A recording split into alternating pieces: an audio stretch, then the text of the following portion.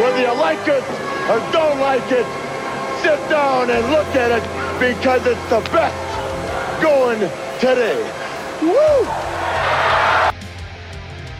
This is the Dynasty Warzone, the People's Dynasty podcast, and here are your hosts, Memphis at DFF Memphis and Jerry at Jerry Sin DFF.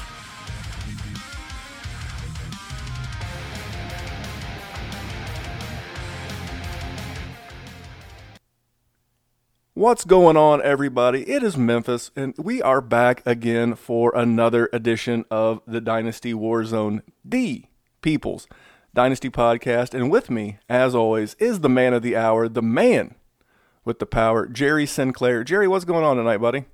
Listen, I might have to give that nickname up because Tom Brady looks to be the man of the power and the man of the hour every time. Every time, Randy. I just want him to just have a little agony in his life. Well, and he just throws that agony right back at me. So it's not enough that he's handsome, got a beautiful wife who makes more money than he does, by the way. I think she makes like exponentially more money than he does. Beautiful Already family. Has 5 Super Bowls. Dude, I was talking with a friend of mine earlier that most players don't even see 9 seasons in the league, much less 9 Super Bowls.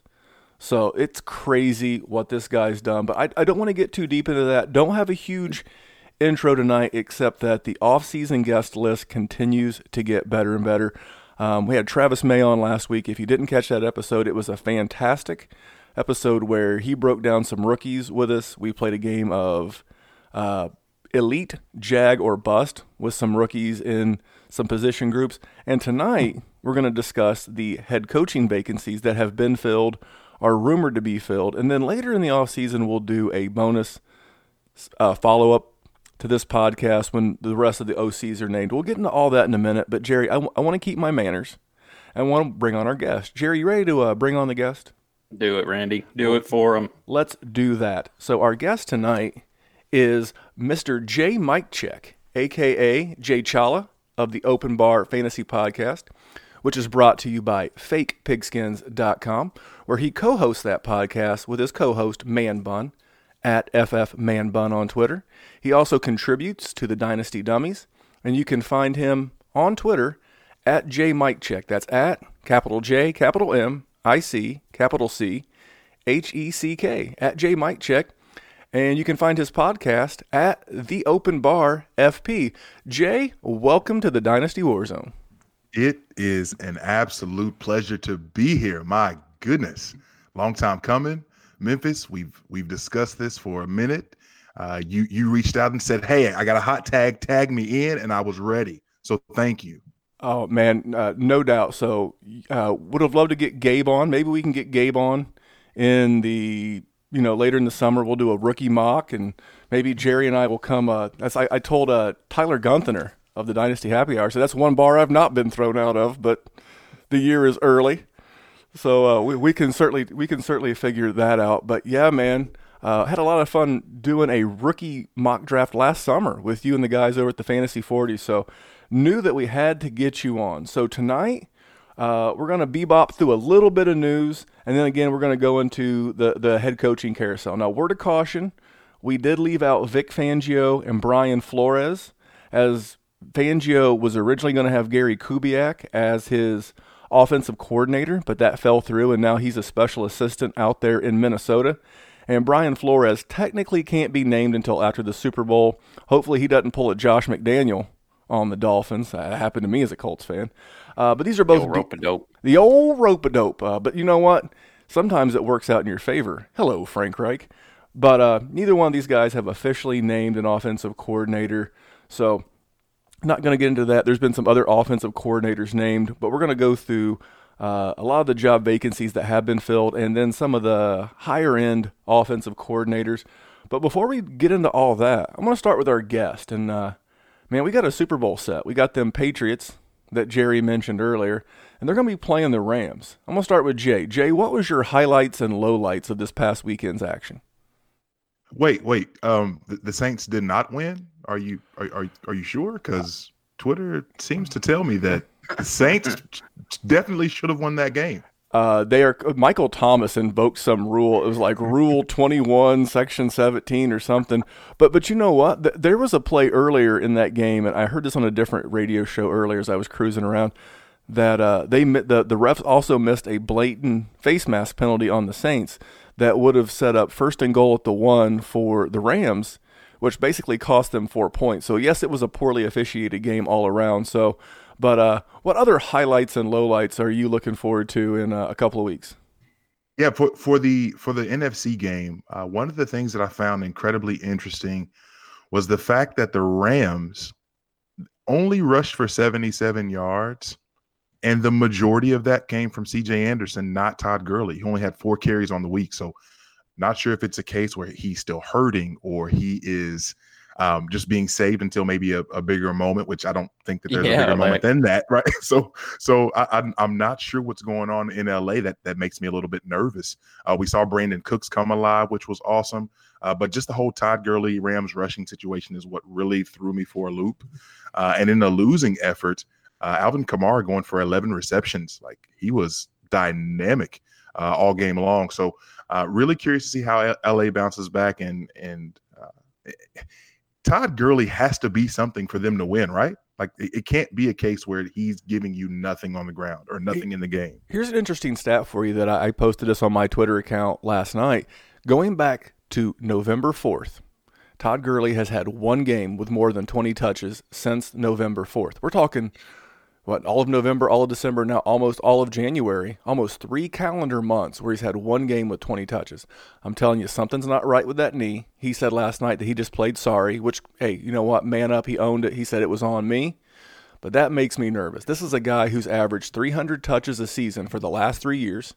He had a major ACL injury in college. Now he's got this knee issue.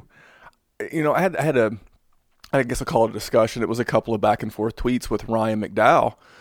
But is it time to cash out at his absolute apex on Todd Gurley? I'm not ready to do that. But I didn't say give him away. I didn't say fire do sale. I think Saquon Barkley is almost unanimously the one in redraft leagues next year? Yeah, I do think that. But I mean, I did sell a Todd Gurley share this year, but I blew the whole team up. So if you're unless you're doing that. I didn't say fire sale, Jerry. I didn't say everything must go. We're closing the doors. I mean, but I just, yeah. I mean, if you can get a good return, I guess is he going to be? See, I don't know. That's too risky for me. I'm probably not. I'm probably still holding on to him because if you're selling him right now, you're selling him at this little deficit. Now, granted, you're not going to sell him for that, but his perception is lower than it normally would be, and that's not usually when you want to sell somebody. So I don't think I would.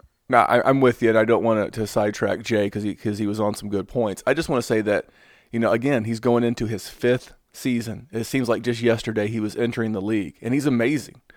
But all assets in Dynasty, especially running backs, they reach a point where they start descending. And if there's ever a chance where and I agree with Ryan. Ryan said that he thinks that his value is going to hold. And I think that's a very accurate statement. But it won't be much longer before that becomes a descending stock. Just like anything else, what goes up will come down. And if you want to maximize value this summer, going into a startup draft, and you can use ADP, say, hey, man, this man's the 102. You know, it might be time to consider it. I didn't say do it. I said keep that in the back of your mind. We want to be on the forefront here, not on the catch-up. Not to sidetrack us again real quick, but if you are a Todd Gurley owner, what would you pay to get C.J. Anderson if you don't have him? Because I feel like he's guaranteed to be your handcuff next year and your security blanket and everything else that you need if that knee injury is lingering. Are we talking 2nd round picks? Are we talking late 1st round picks just to secure that? I mean that seems expensive and outrageous, but look at what the man's been doing. I feel like a lot of what C.J. Anderson is doing is running through a lot of really big holes. He's running hard and he's punishing people when he does that, but there's nothing that he's done to this point that's screamed, "Hey, look at me! I'm doing something that's incredibly special." And C.J. Anderson has been in the past a very productive player. He's looking real huge right now, and like he was talking about baby weight and all of the other stuff. But just the matter of I'm not willing to pay for C.J. Anderson at this point because they literally just picked him up, and I have no idea what his contract is. I'll try to pull that up real quick, but I don't think it's anything that's something that screams. I think he'll be a free agent. I'm pretty sure he's. So he's going to be cheap. Right. So Malcolm Brown comes back. John Kelly gets another year under his belt in the offense. CJ Anderson is just not someone I'm interested in buying for all of those reasons. No, I agree with that. But CJ Anderson, to Jerry's point, has fantasy and dynasty value right now. He's going to get a job. He's going to get a job. It also makes, if you do have John Kelly, sorry to interrupt you. No, you're good, man. Even if you have John Kelly, I feel like that situation is just, it looks like it's a good situation for any running back, sort of like that Kansas City offense. Whoever the RB2 is in LA is a must-have, and I would gladly make the Gurley owner pay through the nose. So, Jay, I sidetracked this conversation talking about Todd Gurley. Remember, we're not advocating giving him away. We're just planting a seed of thought, so you're on the forefront. But what about the AFC game with Touchdown Tommy and Patrick Mahomes? And I'm actually steering away from both of those guys because we've continued to see the emergence, the rebirth, if you will, the phoenix that is Sony Michel. Sony Michel got some serious work, 29 carries for 113 yards, 2 touchdowns. Didn't break off any crazy long runs or anything. He got 11-yard run was his longest run of the game, but we watched him put in work, carry after carry, and take the running back shares or the carry shares. Out of the 48 carries, he has almost 30 of them. And so it's something that is a beautiful thing to see if you're invested in Sony Michel. And as we watched Corey Davis last year in the wild card game, continue to watch his stock rise. I think it was against the Patriots actually last year in the divisional round. We're watching Sony Michel probably get a couple bumps here as he disappointed throughout most of the season, is now coming along strong in the playoffs. It's a really good thing to see. Agree 100%. So, Jerry, what were some of your highlights of this championship weekend? Here's the thing. I mean, everything this weekend was a highlight. I mean, how awesome were those games? They were everything we wanted them to be. They both went into overtime. They were both high-powered teams. The only thing we didn't get to see was Patrick Mahomes have a chance at the end of the game. Yep. But, that's a conversation for a different podcast and a whole bunch of Jerry ranting, which I'm going to avoid doing right now. Moments of Sinclarity. Yeah, it's just, it was awesome, guys. Honestly, when you're a Lions fan, the playoffs really disappoint you a lot and very often. But just watching these teams go at it, it was awesome.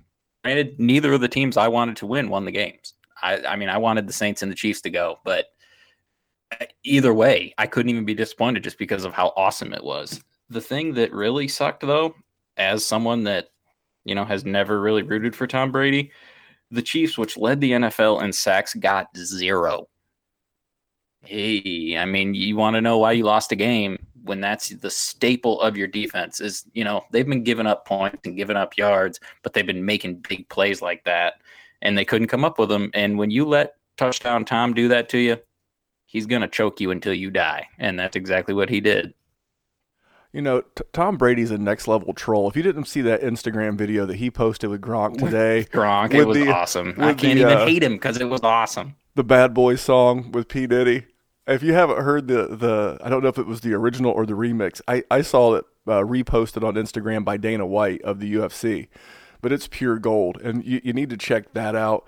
The highlights for me was just, to Jerry's point, just watching and enjoying good football.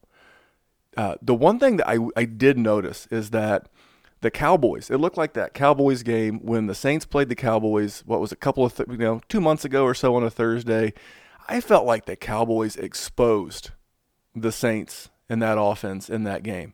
And if you go back and look at the statistics on that team offensively prior to that Cowboys game and post that Cowboys game, I think the Cowboys found something. And that offense wasn't clicking from there on out. So if Drew Brees, which it sounds like he is, so for all of your Superflex rosters with Drew Brees as your QB 1 or 2, you get a hallelujah, and you're going to get one more year out of him to maybe bridge to that really awesome 2020 rookie class. But that's a team that needs some more weapons. Traquan Smith needs to take a step forward. This is a really good tight end rookie class, at least allegedly, with Irv Smith and Noah Fant and TJ, the other guy from Iowa whose last name I can't remember. Hawkinson. Thank you. And so maybe they fill a need there. But this is a team that definitely needs some more offensive weapons. And without a first-round pick, because they gave up their first-round pick for Davenport last year to the Green Bay Packers, this is a team that might have to explore something in free agency. So, and then on the other game, Tom Brady, and you guys covered it both very well. I will say this about Sony Michel. Obviously, I've seen him run a lot this year. The Patriots are on TV more than Law and Order reruns, so you see a lot of the Patriots. But I like Sony Michel's running style. He just falls forward. You know, if they block it for 2 yards, he gets you 2. If they block it for 6, he'll get you 6. And I didn't see a lot of negative run plays where he was trying to dance too much, and I think that was really positive. And how about Julian Edelman? That guy is tougher.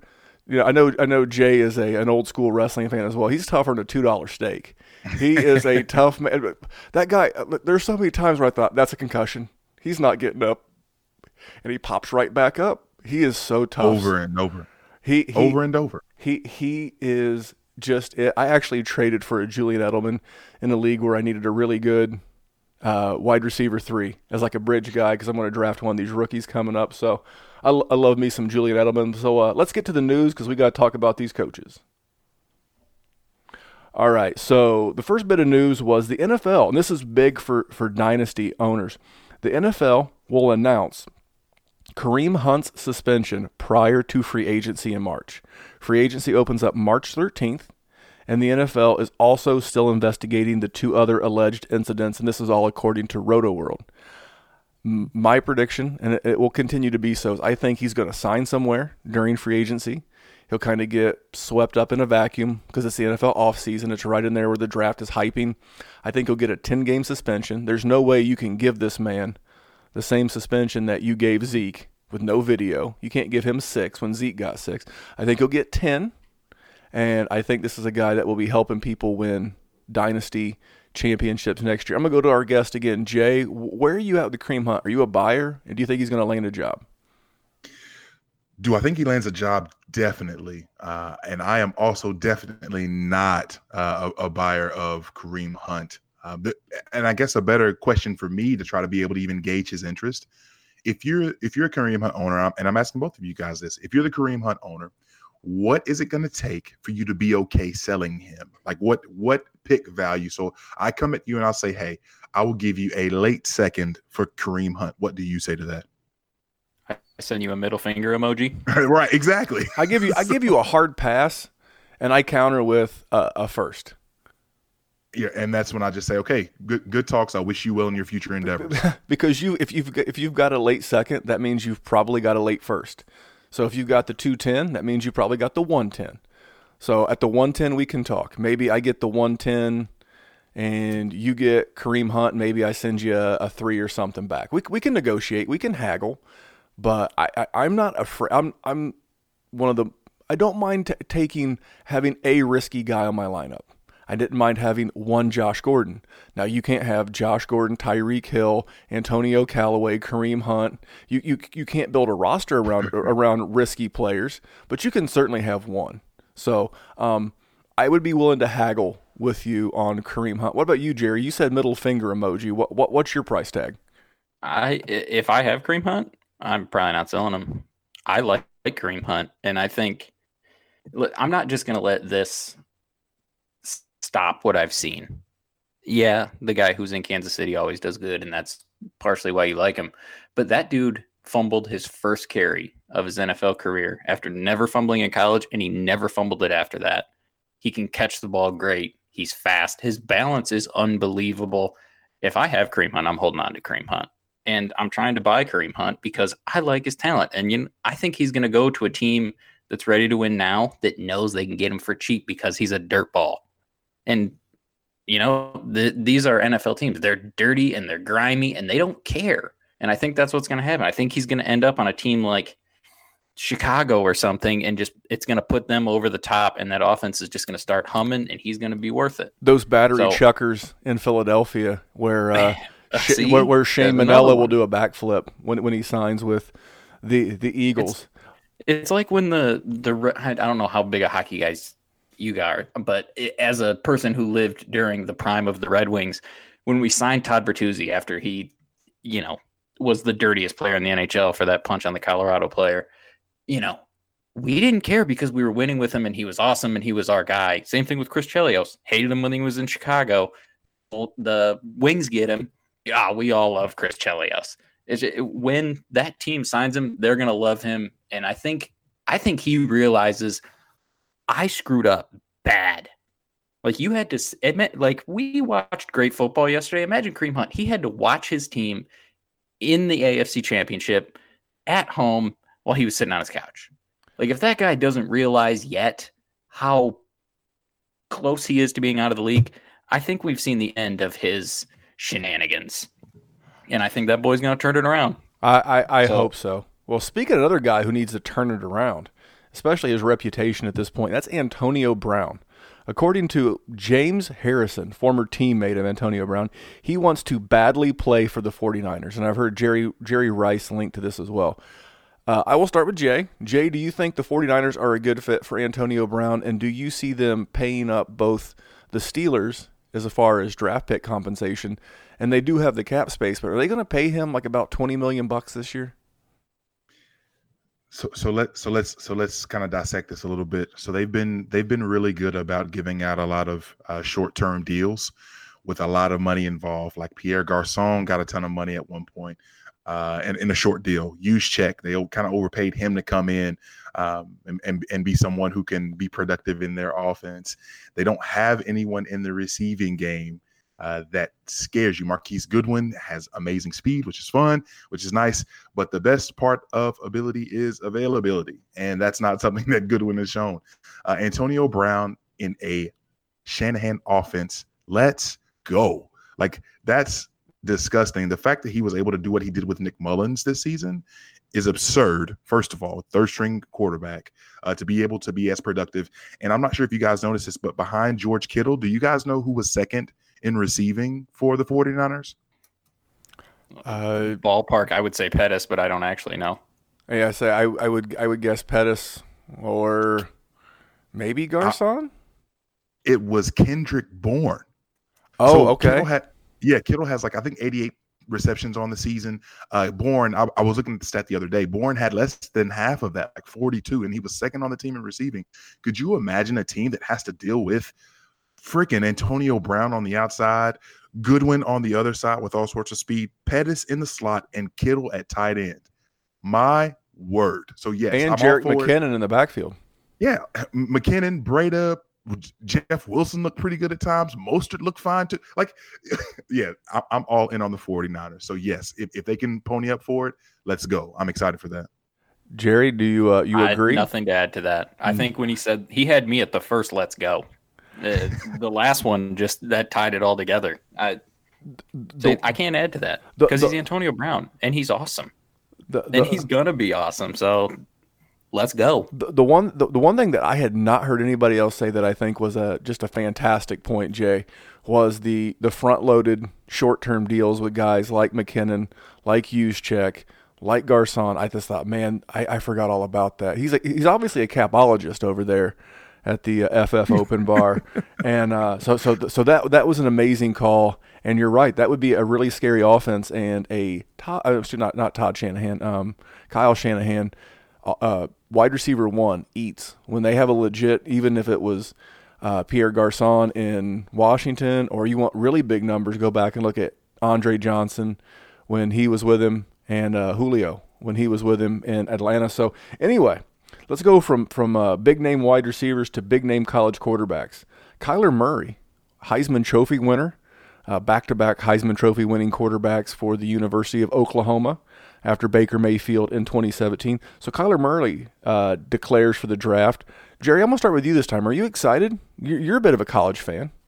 I am, and I think that's where the excitement for Kyler Murray is going to end for me. Here's my thing. We talk about quarterbacks that are under 6 foot.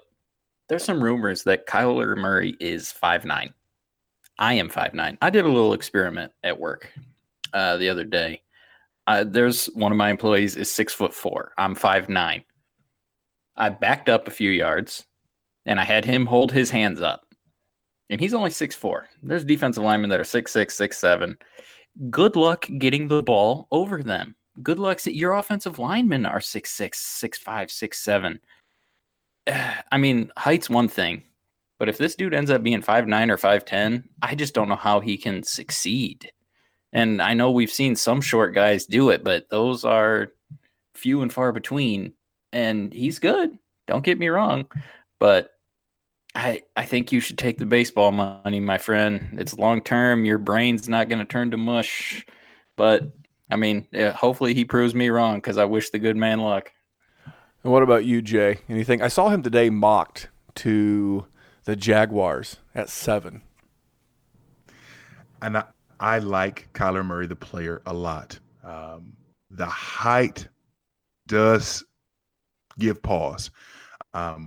I'm really interested to see because if he truly is 5'9", like if that's as we go through this process and he measures out and he's legitimately 5'9", I really hope that he lands in a place with a creative mind at the helm. And while I am someone who's a Jaguars fan, if he goes to Jacksonville, that's an absolute death trap.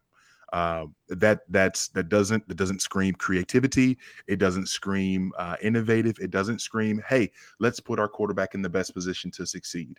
That's just not a good look. So I'm rooting for Kyler. I hope he does well. I think that he ultimately does stick with baseball, but it's intriguing to think about and talk about even now. I think I'm gonna have Jay back on more often. He inspires thought. So you don't see Doug Marrone and Tom Coughlin in the sequel to the sequel of Grumpier Old Men as being the brain trust that Kyler Murray needs. No, for me, I think this is a really smart ploy by his baseball agent. His baseball agent is Scott Boras, who is the shark of all sharks of baseball agent, and I think he is getting him to declare for the draft, and he's going to go back to the Oakland A's and say, hey, listen, this guy can get guaranteed $15 million, in signing bonus with an NFL team. Why don't you guys match that? We'll come and play baseball, and it's a win-win. If you go back and look, and I saw this on ESPN, like the last handful of MVPs in the American League, they're all right around his size, and there's no reason why within a couple of years. Now, he will be starting his career, on minor league buses and eating peanut butter and jelly sandwiches, but you can create your own per diem if you got a $15 million signing bonus for the A's. So I don't get too worried about that. So the last bit of news we got, we were going to talk about Scott Linehan getting fired in Dallas and the fact that Dallas could promote Kellen Moore to their offensive coordinator, but we'll save that for that bonus OC episode of the coaching carousel. But the last bit of news I want to cover is Cam Newton's timeline. The Panthers have not yet said whether or not he is going to have surgery, and the owners even said that there is a scenario, although not a big one in my opinion, where if Cam were to have surgery, he could do 2017 Andrew Luck action and set out an entire season. Jerry, what's up with that? I would love to answer that for you, but I don't know. That's tough. I mean, I think we just got to wait and see on that. If you're a Cam owner, I think you're just sitting tight. You can't try and get out from under it. It would be too cheap. I mean, maybe see, it's tough though. Cause if it is serious, Andrew Luck was how old after his surgery? I mean, he was probably like what, 26, 27 when he came 28. Back, 28. He wasn't super old. I think Cam's 30 now. Yeah. So when he comes back, he'll be like 32. I think Cam's a year older. Yeah, that sounds right. Oh, okay. So, I mean, that's a tough situation. I mean, I'm buying if he's cheap. Don't get me wrong, because Cam can Cam, and he's good when he can plow that shoulder over the goal line. But as far as predicting what's going to happen, that is something I cannot do. I wish I could, because I love Cam Newton. I think he's one of the entertaining and awesome players in the league maybe it's because he beat Bama. In fact, no, it is because he beat Bama. But yeah, I'm just going to sit back, watch, and let reality unfold on this one. Yeah, we never sell during a bad news cycle. So we were talking about Gurley earlier. It's something that you would certainly do when the news turns good. So what about you, Jay? Any trepidation with Cam and his future? Yeah, one of the more interesting things is that how they were on the same timeline previously, and they went about the injury, I think, pretty similar injuries, if I remember reporting right, back at this time. They were on the same timeline, except for Luck opted for surgery, and I think Cam opted for just rehab. I think Cam had a smaller procedure. They both had surgery around the same time, and then Cam showed back up, and Luck did not. So it sounds like maybe he didn't have enough surgery. I don't know. It just makes me nervous. Yeah, and I think the ambiguity behind it is what bothers me the most. And we watched him kind of start the year and be okay, and then as the year went on, it just sank really, really low and ugly. I think it was all that the Thursday night game against the Steelers, where they came out on fire that first drive. I was like, man, they're about to beat the brakes off Pittsburgh. And from then on, it was just downhill from there and for the rest of the season. So Cam's an awesome player. I think, like you said, he's 29, 30 years old. So he still has probably a lot of good football left, you would imagine. I'm nervous. I'm a little nervous about this. And like you said, I'm not looking to sell him at this point, but I'm nervous moving forward. Well, all right. Well, that is the news for this week. We can take a handful of stories and make them last a full segment. So there you go. We're going to move into the head coaching carousel. And what we did, we took a handful of most of the new coaches and then a couple of coordinators. And we talked about what we think is going to be their impact on your dynasty rosters. Whether this head coach is good for fantasy, whether this head coach or offensive coordinator is bad for fantasy, and what guys are we looking to buy and sell based off of these coaching hires. So in the sake of good manners, and we want to give our guest the most popular choice first. There is no more popular choice amongst dynasty right now than the Cleveland Browns. And I never thought in all my adult life I would ever say the Cleveland Browns are the most popular at anything. But with Baker Mania, much like Hulkamania in the 80s, is running wild all over the greater Midwest and all over your dynasty Twitter. So we're going to let Jay break down the hire of who I've dubbed Fast Freddy Kitchens. Jay, go ahead and tell us, is this good for fantasy? And who are you buying and selling in Cleveland? So it's so funny that this worked out this way, Memphis, because of the fact that all last summer, the Browns kept coming up on the open bar over and over. Like every week we would discuss the Browns, and it was kind of disgusting, and it got to be a joke. And we were thinking like, okay, how many Browns can legitimately be in the ADP's top, I don't know, 100? And I think at one point it's 6 or 7 guys were all there between Tyrod, Duke, Chubb, Hyde, Njoku, Landry. Like it was absurd. However, we watched the offense come alive. We watched Freddie Kitchens do good things after Hugh Jackson left. We watched the offense continue to hum, and we watched Baker Mayfield do something that no other rookie quarterback had done and break Peyton Manning's rookie touchdown record, right? So everyone's excited about that. The offense is humming. Now here's what's interesting. What I find interesting about this offense, they keep Kitchens. They bring on Todd Monken as the OC. Todd Monken was doing fantastic work in Tampa Bay with Ryan Fitzpatrick before Dirk Cutter kept saying, hey, give me the play calling. I want to do this in the midst of all of this losing. So in terms of who I'm buying, we watched Baker Mayfield be fantastic in every Superflex league. I think he's going to probably be fringe QB1 area. It's probably top 12-ish. So he's definitely a guy that if you can get your hands on, great, go for it. Jarvis Landry, I'm thinking that and I feel like he's one of those guys who's incredibly, polarizing. Some people you're either in the Jarvis camp or you're not. At this point, his value, I think, is taking a dip because he stepped back from all of those Miami targets and all of that Miami production. So you probably can get him at a value at this point. Nick Chubb, I'm not sure who's selling him at this point because the guy's fantastic. I think it's wheels up in Cleveland, which is really awkward for me to say as a guy who resides in Cincinnati.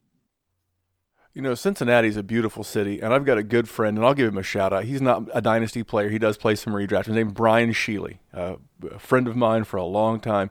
I am happy for him because we've been friends for about 8 years, and I have watched this man suffer endlessly for almost a decade, and I think you nailed it. If you don't already have a couple of risky plays on your team, and we talked about these guys earlier, my absolute stone cold buy on this team personally is Antonio Callaway. We saw flashes of brilliance, and it was said last year because everybody's starting to get rookie fever. Around this time last year, I heard a lot of really sharp people say if Antonio Callaway didn't have some drug and knucklehead issues in his past, he would be the number one wide receiver in this class. He's got the talent, he's got the skills, and I think because he didn't necessarily kill it as a rookie, he would be my ultimate buy. Jerry, anything you want to add about the land and anything you want to give us before you break down Cliff Kingsbury and the Arizona Cardinals? Nope. I think you hit that on. I mean, the Browns are just going to be exciting to watch. I hope they don't Lions it as an organization, but when you're a Lions fan, you always assume every team's going to pull Lions. As far as Cliff Kingsbury goes, I have already ranted a few times about that hire and how I think it was a bit of a bozo move from the standpoint of making a winning organization. But we are not on a winning organization podcast. We are on a fantasy football podcast, and I think he was a fantastic hire for that. You're talking about a dude that got Jason Morrow drafted in the second round, tight end out of Texas Tech. I think he went to the Jets. This dude had 106 receptions, 1,300 yards. Okay, he targets the wide receivers. Or the tight ends, excuse me. You look at all of the passing that Patrick Mahomes did, and everyone that's ever gone through Texas Tech, the wide receivers make plays, the tight ends make plays, the running backs make plays. It's just what he does. He just doesn't coach defense. That's why I think they'll lose. I think there's just going to be so much fantasy gold just dripping on our rosters that we're going to just ignore that. So is it good for fantasy? Oh, yes. Oh, yes, my friends. Who? Everybody. Ricky Seals-Jones. I think he's gonna see a bump. The official tight end of the Dynasty Warzone. Yeah, he's not going to be, George Kittle, but he'll be valuable. And like our man G says, anybody with a tight end pulse, and he's definitely going to have a pulse. Christian Kirk has got to be my boy toy this offseason. I always thought he looked like Golden Tate from the moment I first saw him play at Texas A&M. He's got good yak yards. He can catch the ball. He's so good. And now you got him in an offense that's a complete and utter definition of an air raid. Mark that boy for 100 catches and just let the points just rain down upon us. As far as Josh Rosen, listen, we can talk about how, he benched Baker Mayfield and, he didn't win with Mahomes, but this takes me right back to the original point. I don't care if he wins. I really don't. If he's going to throw for 5,000 yards, I will be so happy, and I will love Cliff Kingsbury for the 2 years before he gets fired. So am I buying Rosen if I'm in a super flex? Yes, I am. Am I loving everyone that's on that office? Yes, I am. If you guys think I'm crazy, tell me now or forever hold your peace. Jay, is he crazy? I'm nervous. I just don't. I'm curious how everything else around Rosen improves. Yes, Kirk's fantastic player. Larry Fitzgerald, who is literally my favorite player, period, right now. He's a free agent. We're watching the offensive line be something that's pretty close to atrociousville. It's bad. We watched David Johnson not be utilized very well, and that's another year of life basically off of his prime. Now, I think 27 years old. 27. That is correct. So while I liked Rosen coming out, I didn't see the strides that I wanted to see from him this season.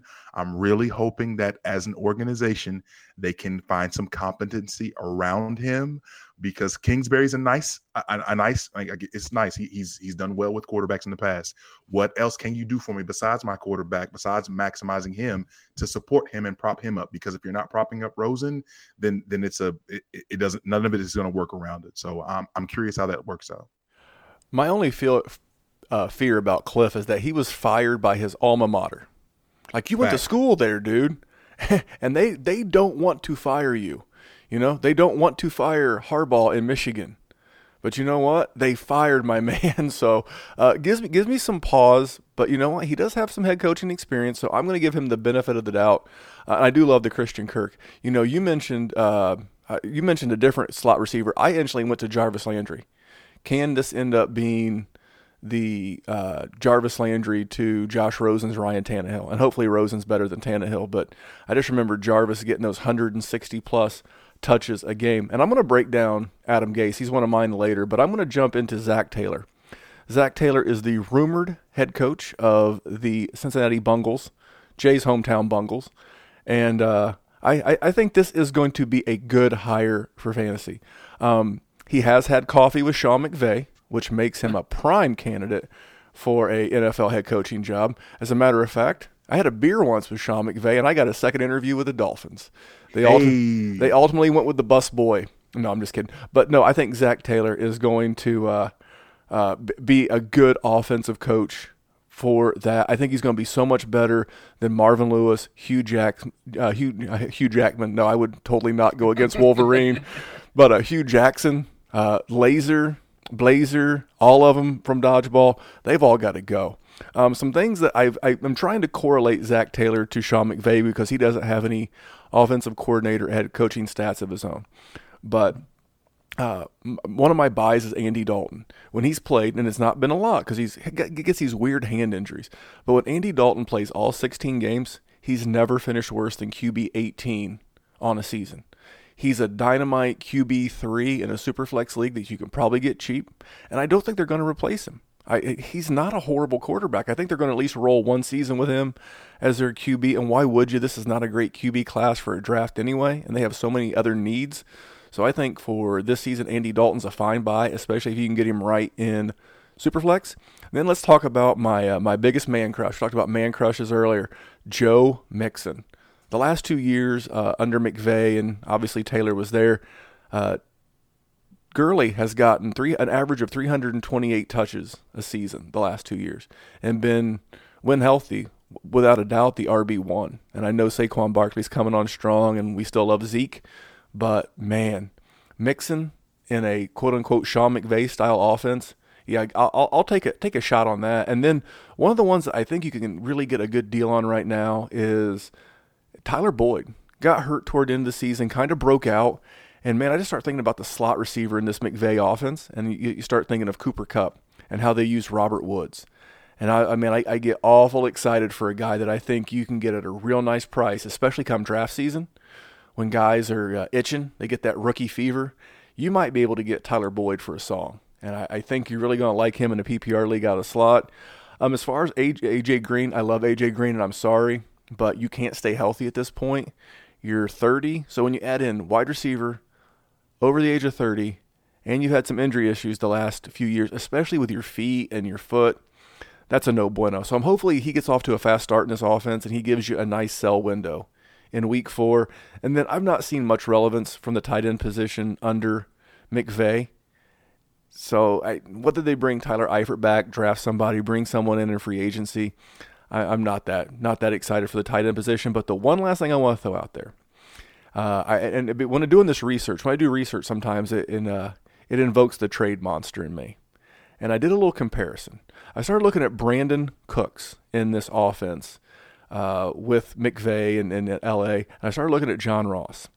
John Ross, 5'11", 191. Brandon Cooks, 5'10", 189. Brandon Cooks, 4'3", 340. John Ross, 4'2", 240. Both have high NFL draft capital behind them. Man, we're talking about the third-year wide receiver breakout, and I'm not going to blame him. John Ross could be healthier. For whatever reason, he was a big red zone threat this past year in Cincinnati. And maybe he can do something in year 3 under a really good offensive mind. Sorry, Hugh. Sorry, Laser. I don't think that was you. So go back and look, and it's narrative and speculation. But I'm out there chucking, thirds and fourths and whatever I can to try to get a John Ross share. So I'll throw it to Jay. Jay, you're the Cincinnati guy. What do you think about my little breakdown there? I don't hate it at all. Not at all. A couple of things. One, at this point, and I'm as big of a John Ross probably apologist as anyone. Really like the player. I liked him coming out of Washington. Really disappointed with his injuries and his lack of usage. With Marvin leaving, whom I don't believe ever really believed in John Ross, I'm thinking that he's definitely due to step forward. Now, here's the question. When when Andy Dalton signed that deal either last offseason or 2 off seasons ago, when they gave him the extension. This is now, we just had the season basically where now he's got 2 more years on his contract and they can cut him for no dead cap, 0, no dead cap. So while it's really intriguing to think, oh man, Zach Taylor, this is a really cool opportunity for him to come in and maybe show us some McVay magic. Would it be with Andy Dalton? I'm not sure. So if you buy him now, keep in mind that it's probably at a risk. Otherwise, I think you're spot on with Tyler Boyd and company. All right, we'll roll right into to one of the other hottest offenses in the league, and that's Matt LaFleur and the Green Bay Packers. I'm really, really, really nervous about the hire. We did not see what I think everyone hoped for, which was a step forward for the Titans offense. A lot of that had to do with Mariota not being able to feel his hand. A lot of it had to do with the running game not being as successful as folks wanted until the very end of the year when Derrick Henry took over. A lot of those things are very tenuous, but if we're able to pair what everyone still hoped for in Matt LaFleur and someone like Aaron Rodgers, who is the elite of the elite in terms of fantasy quarterbacks or quarterbacks, period, we should see some special things in Green Bay. Now, what I'm really curious about is who steps forward in the wide receiving game. I'll come back to the running backs momentarily, but at wide receiver, they threw 3 darts out there last year, right? Jamon Moore, they got MVS, they brought in ESB.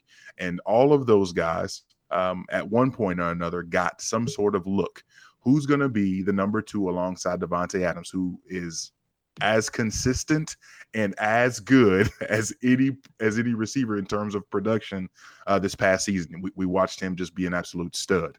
At this point, I'm not sure if you guys would argue or not. I'll give you a chance to do that here shortly, but he is probably I would imagine first round startup dynasty pick in a 12-teamer, maybe end of the, beginning of the second, maybe at the latest.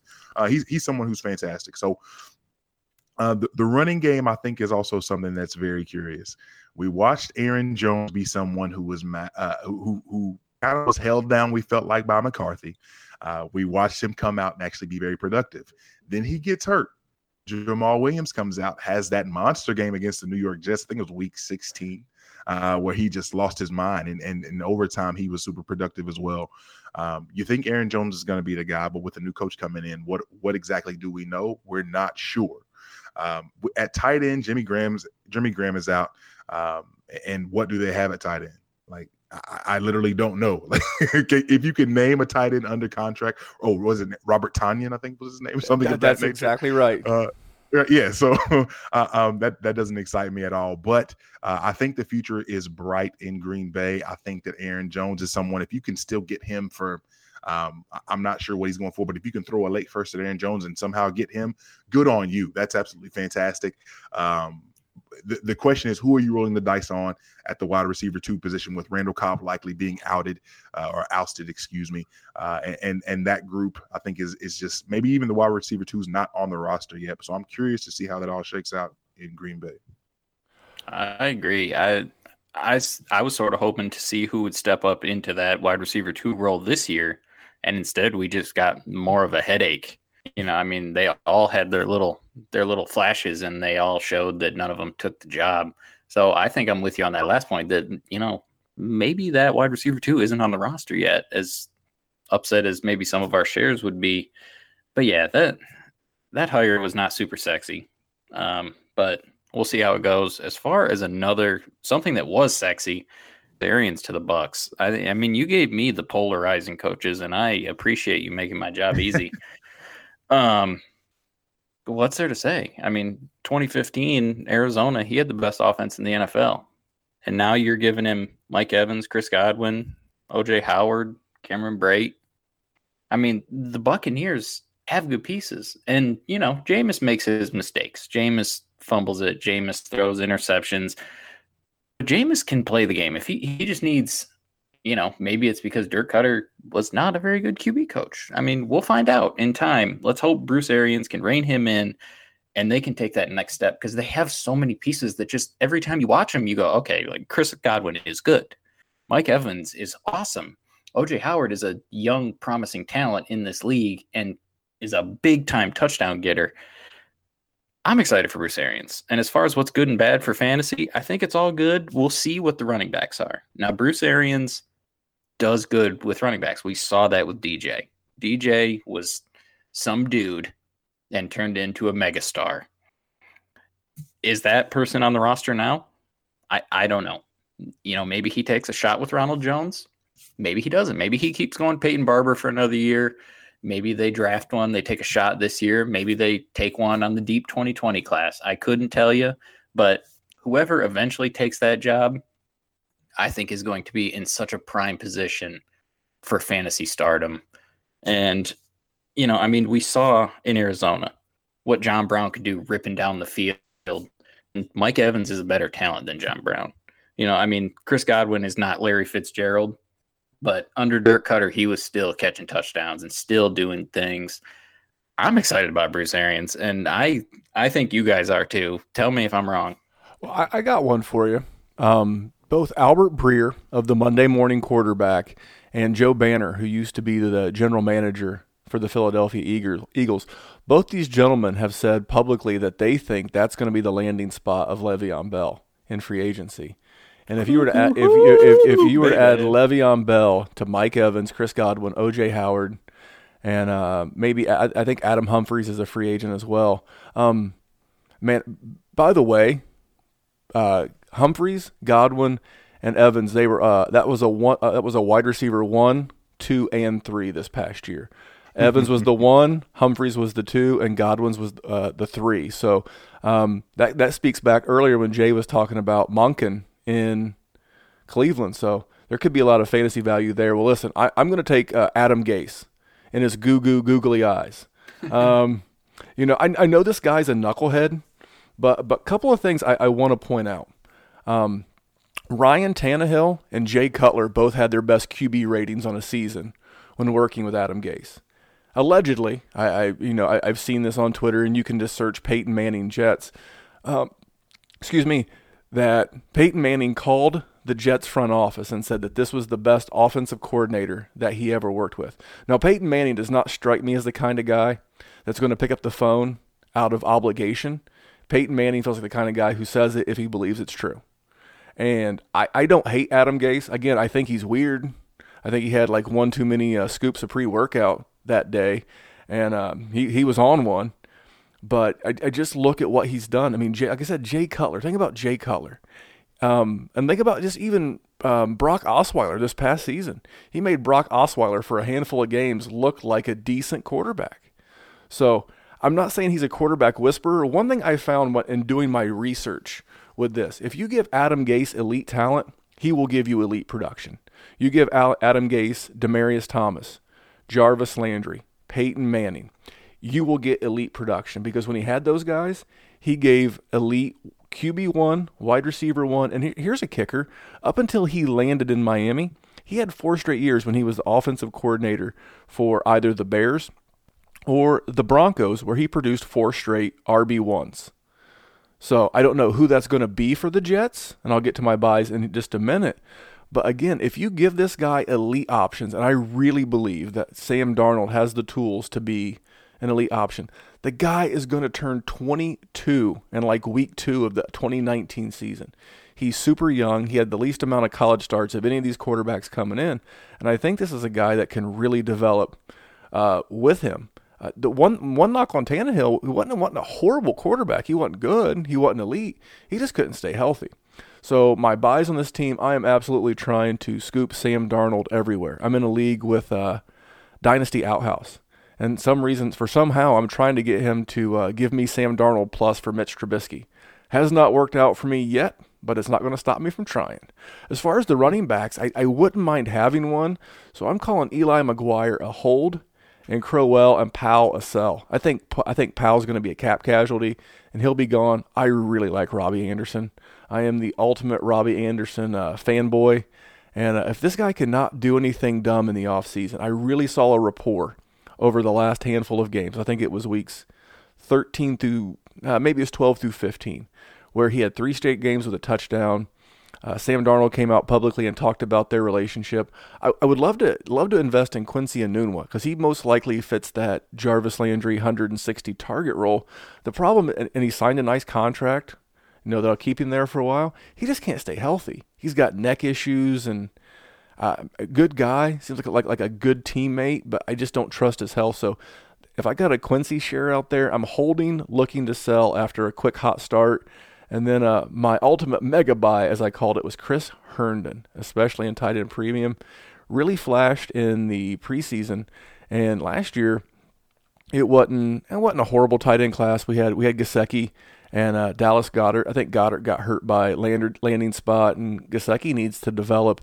But this is the guy who broke out in the tight end class. So give me Adam Gase and some of his offense and his googly eyes, and I'm going to kick it back to Jay. But Jay, before I do, anything on the Jets? Are you scared by these Jets? Yes. I think that's analysis fair. over there. That's fair. Is that hashtag analysis? Yes, exactly. I think of what you said, and let me pose this as a question to you real quick. With being as excited as you are about Robbie Anderson, how high are you willing to pay for him? Is he someone that you're willing to say, hey, you know what, I'm really buying what's going on? I'll throw the 112 at you for Robbie Anderson. Would you do that? I would. It would be tough. It would be an on-the-clock type move. But I'll tell you a move that I did make in a league I'm in with Shane Manella of the Dynasty Trades HQ podcast, DFF fame extraordinaire. I think if you look at their numbers in a vacuum, I think Amari Cooper and Robbie Anderson's numbers are very similar. And I traded Amari Cooper, and I got back Robbie Anderson, 3 early 2019 seconds and a 2020 first. For Amari Cooper. Shane's a big Amari Cooper guy. Shane's team, now he's got good pieces. He could turn around and compete for a championship. But his team finished, he has the 102 this year, so that could be a high 2020 first. And listen, I'll give you a classic moment with Amari Cooper for me. Amari Cooper in the last game of the year where Dak threw for almost 400 yards. Cooper finished that game with 5 catches for 39 yards and a fumble. I'm not saying that every game's going to be like that, but not every game's going to be the 200 yards and 3 touchdowns. So to get back to Robbie Anderson, yeah, I think I would. I think I would. I think we'll know more. He's a restricted free agent. I think they're going to match whatever he does. I mean, but he's 25 years old. He could have 3 or 4 really good seasons left in him. So I am a fan. So yes. So I'm gonna let you tell us all about Greg Roman and the offense in Baltimore. And this might be my favorite of the group that you gave me. Best for last, I'd imagine. Not necessarily that he's the best offensive coordinator, but I find this situation incredibly intriguing. If you can go back in time with me, the 2011 through 2014, he was actually the offensive coordinator in San Francisco, and that same time frame coincides with the Jim Harbaugh era in San Fran. What do we remember about those teams? 1, they won a lot of games. 2, they ran the ball like there was no tomorrow, like this was back to 1985 or something. It was intriguing to see all of the parallels with this team as it pertains to the fact that now Greg Roman finds himself in a wonderful position as the offensive coordinator for the Ravens. And he's got all of these things still working for him. So we've got the mobile quarterback that was Colin Kaepernick. Hello, Lamar Jackson. This is pretty nice. And then if you go back and look at the statistics from those years, particularly 2011 to 2014, what's really interesting is that his quarterbacks looks like pretty much had a pretty decent finish, at least for a QB2 in Superflex. 2013 and 2014 being the most successful years, where 2013 he had his QB being QB11, 2014 QB16. Now, the best part of this though is for whomever the running back is. The question becomes who becomes the running back in Baltimore. So we saw Alex Collins fall out of favor. We watched Gus Edwards come in and be productive. And then we saw Kenneth Dixon still has life, right? And after all of those guys, we still don't know who's going to be the front runner. So you can throw your darts out at whomever you'd like. And again, looking back at those times in 2011 through 2014, we see running back 11, running back 9, running back 15, running back 16. 16. If I can get a top 16 running back out of the Greg Roman offense, out of the top running back, whoever's going to be there to be your running back too, that's exciting. And you probably don't have to pay a ton to get any of those guys. Now, here's the scary part. The starting running back may not be on the roster right now, right? And we also watched him pick up Ty Montgomery late in the year. I'm not sure. I can double check on his contract information here momentarily. But we are looking at an instance where essentially this is the team that I feel like the running game is going to be absolutely fantastic for. Now, here's what becomes the question. With Lamar Jackson's struggles, we did not see that the wide receivers were incredibly productive. So how does Greg Roman flip his team, flip his situation, and maximize Lamar Jackson's talents to coincide with the talent that he has out at wide receiver? We watched Crabtree be fantastic in Oakland and took a giant step back when Lamar came in. Same for John Brown. Same for Willie Snead, right? All of these guys who we probably had somewhat high hopes for all fell to the wayside. So I'm not sure how that's going to shake out. But from a sheer talent standpoint, I still like what John Brown has to offer. I'm just really curious what they do with that situation. It's kind of a mess. At tight end, we watched 15 different guys get looks. Mark Andrews definitely stands out. If in any kind of tight end premium league, love what Mark Andrews has to give to you, or is going to give for you in the passing game. And even a guy like Hayden Hurst.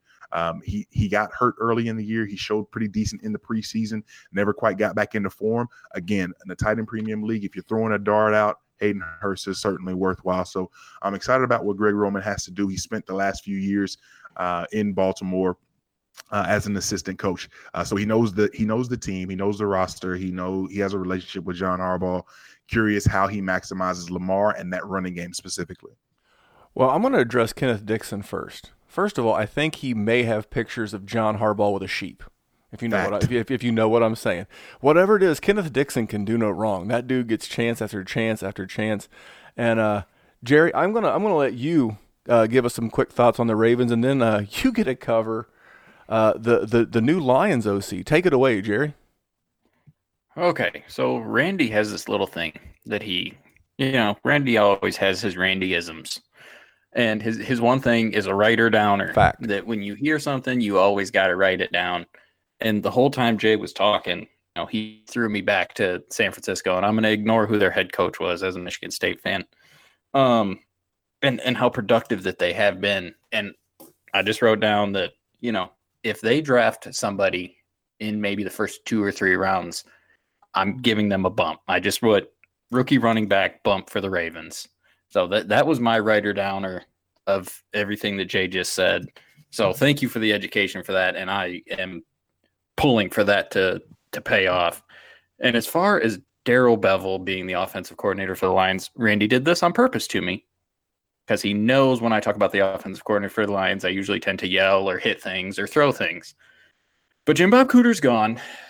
Bless the day that happened. Here's the thing. I have not been able to listen to sports talk radio in the Detroit area because they are killing Darrell Bevel in this hire. I don't hate it. I really don't. Now, is he super exciting? Is he, one of these? Has he had a beer with McVay? That was going to be my question. Andy, he's boring. Don't get me wrong. He's going to run the ball. We'll take some play action shots. It's not going to be everything that we saw from, the Scott Linehan Lions when Stafford was throwing 5,000 yards. So, and I'm also coming at this. I'm trying to do it from a fantasy perspective and not just a Lions fan perspective. Here's the thing. I am buying Kerryon Johnson. Give me all the Kerryon Johnson in the world because Darrell Bevel is going to run the ball. And that was the one thing that we all almost said the F word, going to ignore the F word, hated about Jim Bob Cooter because he never gave Kerryon Johnson the opportunity that man deserves and showed week in and week out. And that's what I want. Am I scared about Kenny Galladay? A little bit. Just a little. They don't pass like we've seen the Lions. But here's the thing. The yards per attempt under Darrell Bevel have all been pretty good. Under Russell Wilson, they were all top 10, except for one year. I think he was 12th in the league in yards per attempt passing. And even when he was with Minnesota, he had some bad quarterbacks, but when the year he had Brett Favre, I think they were 4th or 5th in yards per attempt. So when they do take their shots, they take big shots. The question is it going to be Marvin Jones or is it going to be Kenny Golladay? So I may be a terrible Lions fan for this, but I think I'm going to sell both of those guys at this point. Kenny Golladay, I think he's going to be 25, 26 this coming season. So he's pretty old. That's not old, don't get me wrong. But as far as he has the perception of being a young up-and-coming wide receiver, and he's really not. And, maybe he takes that step and I get poop thrown at me from all of you, and that's understandable and fine. But as far as Kerryon Johnson, listen, I would trade 101 for him. Hello. Don't care. Hello. Haters I don't can hate hate it. all they want. I would trade 101 for Kerryon Johnson today. In this class, I don't blame you, Jay. Yes. All the carry on, please. Yes. Thank you. I'm same. That's easy. And as a Lions fan, you're probably used to taking shots, but I don't mean down the field. I mean of whiskey because you watch the Lions. Shout out to my boy Jim. He another long-suffering Lions fan. So listen, we're running just a hair long on this one, so I'm going to jump right into Dirk Koetter rejoining Matt Ryan and Julio in Hotlanta where the players play, and I think this is good for Atlanta. Typically, you have to wait a second year for Matt Ryan to learn a new offense. He showed it with Shanahan. He showed it with Sarkisian. But he had 2 QB1 seasons. He finished as a QB7 in both 2014 and 2012 and finished as QB15 in 2013. So I don't think his production is going to fall off the table. I don't know that he can repeat as the QB2, especially if that defense gets healthy and plays a little bit better. One thing I will tell you is that over the last 8 years, now I again doing research, this is the fun thing, that he was the offensive coordinator for David Garrard, if you remember David Garrard in Jacksonville. And that man finished as a borderline QB1 4 straight seasons. He finished as high as 10 and as low as 14 in his 4 years with Koetter. So I found that to be very interesting. But over the last 8 years, that's the Atlanta round 1 and the Tampa Bay years, this guy averages 600 attempts passing a year and only 394 rush attempts. So he's about a 60-40 play caller in favor of the pass. And I think that'll be great for Matt Ryan. Now he's a sell just because he's pretty highly valued, but if you have to hang on to him, it's not a backbreaker. In his 3 seasons with Koetter, he had 615 attempts on average. And his average season, check this out, 4,600 yards passing and 29 touchdowns with Dirk Koetter. That's an average of 279 279 QB points if you go with basic QB scoring. That would be right around the back of QB 10 to 13 this past year, if I remember correctly. The one that I have as a hold to sell is Freeman. Again, we already talked about the splits all in favor of the passing game. And then he's not the healthiest cat around, as we all know. There's the emergence of Ito. I think we all like Ito Smith, as we all think Tevin Coleman's going to walk in free agency. And there's maybe a rookie. They've got 7 picks in this draft. This is not a great rookie draft class, but if there's a value out there, I could easily see them taking someone to mix in as the heir apparent. And so I think he's a kind of like I said with AJ Green. He's a hold to sell. You want to see him come out hot weeks 1, 2, 3, and then try to move him and get out from under him at a reasonable cost. Julio, love Julio. I don't know that Julio, you could, even though he's going to turn 30 here in a couple of weeks. Happy early birthday, Julio. We know you're listening. Here around the first, I think it was the 9th of February. He turned 30 years old, the big 3-0, celebrating style, my man. Coming off of a 104 catch season, 1,500 plus yards, 7 TDs. Look great. I just don't think you can sell him. So, you know what? He had 2 huge seasons under Koetter when they were there together last time. My big buy at wide receiver is Ridley, because I think he'll be the heir apparent to Julio. And here's some interesting Dirk Koetter facts for you. In his 13 years of being a play caller, 3 different times he's had a wide receiver 1 and 2 on his team. This past year, when he was in Tampa Bay, I mentioned it earlier, he had a wide receiver 1, 2, and 3. And one time in 2012, he had 2 wide receiver 1s on the same offense. He had Julio at wide receiver 11, Roddy White at wide receiver 9. This is a man who is going to put the ball in the air. And you know what? My mega buy, especially in premium, I just bought him in a premium league that I'm in, is Austin Hooper. Yeah, man, I'm big on this guy. He's coming off of a great season. He had 71 catches this year. So in 13 years as a play caller, Dirk Kotter's tight ends have had 80-plus targets 10 times. He's had 6 seasons where the tight end position has received 99-plus targets. So he's had 5 tight end 1 seasons. He had 2 with Tony Gonzalez, 1 with Mercedes Lewis, and 2 with Cameron Brate. And then he's had 5 additional tight end 2 seasons. This is going to be, I think, the coronation. A lot of people ask, who is going to be that tight end 4 or 5 behind Ertz and Kittle and Kelsey? And yes, I'm going to be a Colts homer and throw in Ebron. I think it's going to be Austin Hooper, man. I'm all about the hoop. So I think Dirk Koetter is going to be huge for this offense. Well, listen, this one's ran just a little long, but that's all right. Good company equals good conversation. I want to thank Jay Mike Check. Jay, tell us about your show. Tell us about your tag team partner. And I have a favor to ask of him. I know Gabe's a bit of a musically talented young man. You're talking about Lamar Jackson. Can he make us a drop that in the vein of Outkast, Miss Jackson, can we get, sorry, Lamar Jackson? Now Gabe will do it much better than I did. But please tell us about your show and where these folks can find you and all that you're doing out there. I have no doubt that Gabe could make that sound so good. So consider that done. Reach out to him. I'm sure he can hook it up. But as far as the show, the Open Bar, we have a lot of fun. It's every Tuesday night, 9:30 p.m. Eastern, never late. Which is the joke because typically we don't start till about 9:45. But we have a ton of fun. We bring a few guests on each week, typically different folks from different areas of the fantasy world to be able to chop it up and talk about the randomness throughout the actual league. Have a lot of fun. We talk through, like I said, a lot of different things. So again, you can catch us on YouTube live when that takes place, 9:30 p.m. Eastern on Tuesday nights. You can catch us on any podcast catcher that you may have. And like I said, I also do work for the Dynasty Dummies, and I do a 15-minute kind of quick hit. It's called a Dummy Blitz. And so typically that's something that we started this year, which was a ton of fun to be able to do, hit the comings and goings of what's going on throughout the league. So again, love doing that. But on Twitter at JMikeCheck, you can find Gabe, my better half.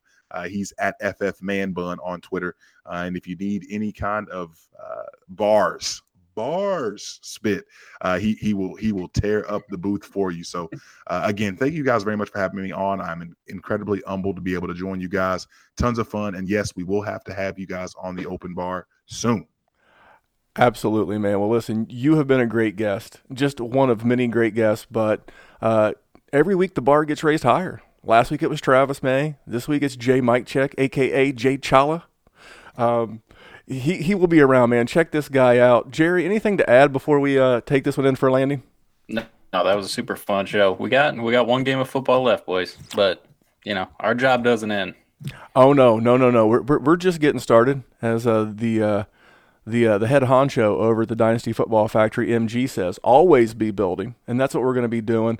We're going to be discussing some rookie wide receivers next week with another very special guest. Well, on behalf of my man Jerry, the man of the hour, that's at JerrySendDFF. I'm Memphis, just at DFF Memphis, and we will catch you next week. Thanks for tuning in. I'm the best. Whether you like it or not, you're looking at, the greatest. Stand, son, listen, man, dad isn't mad, but how you gonna name yourself after a damn gun and have a man bun? Giant smoke, eyes open, undeniable, supplying smoke, got the fire stoked. Say you got me in a scope, but you grazed me.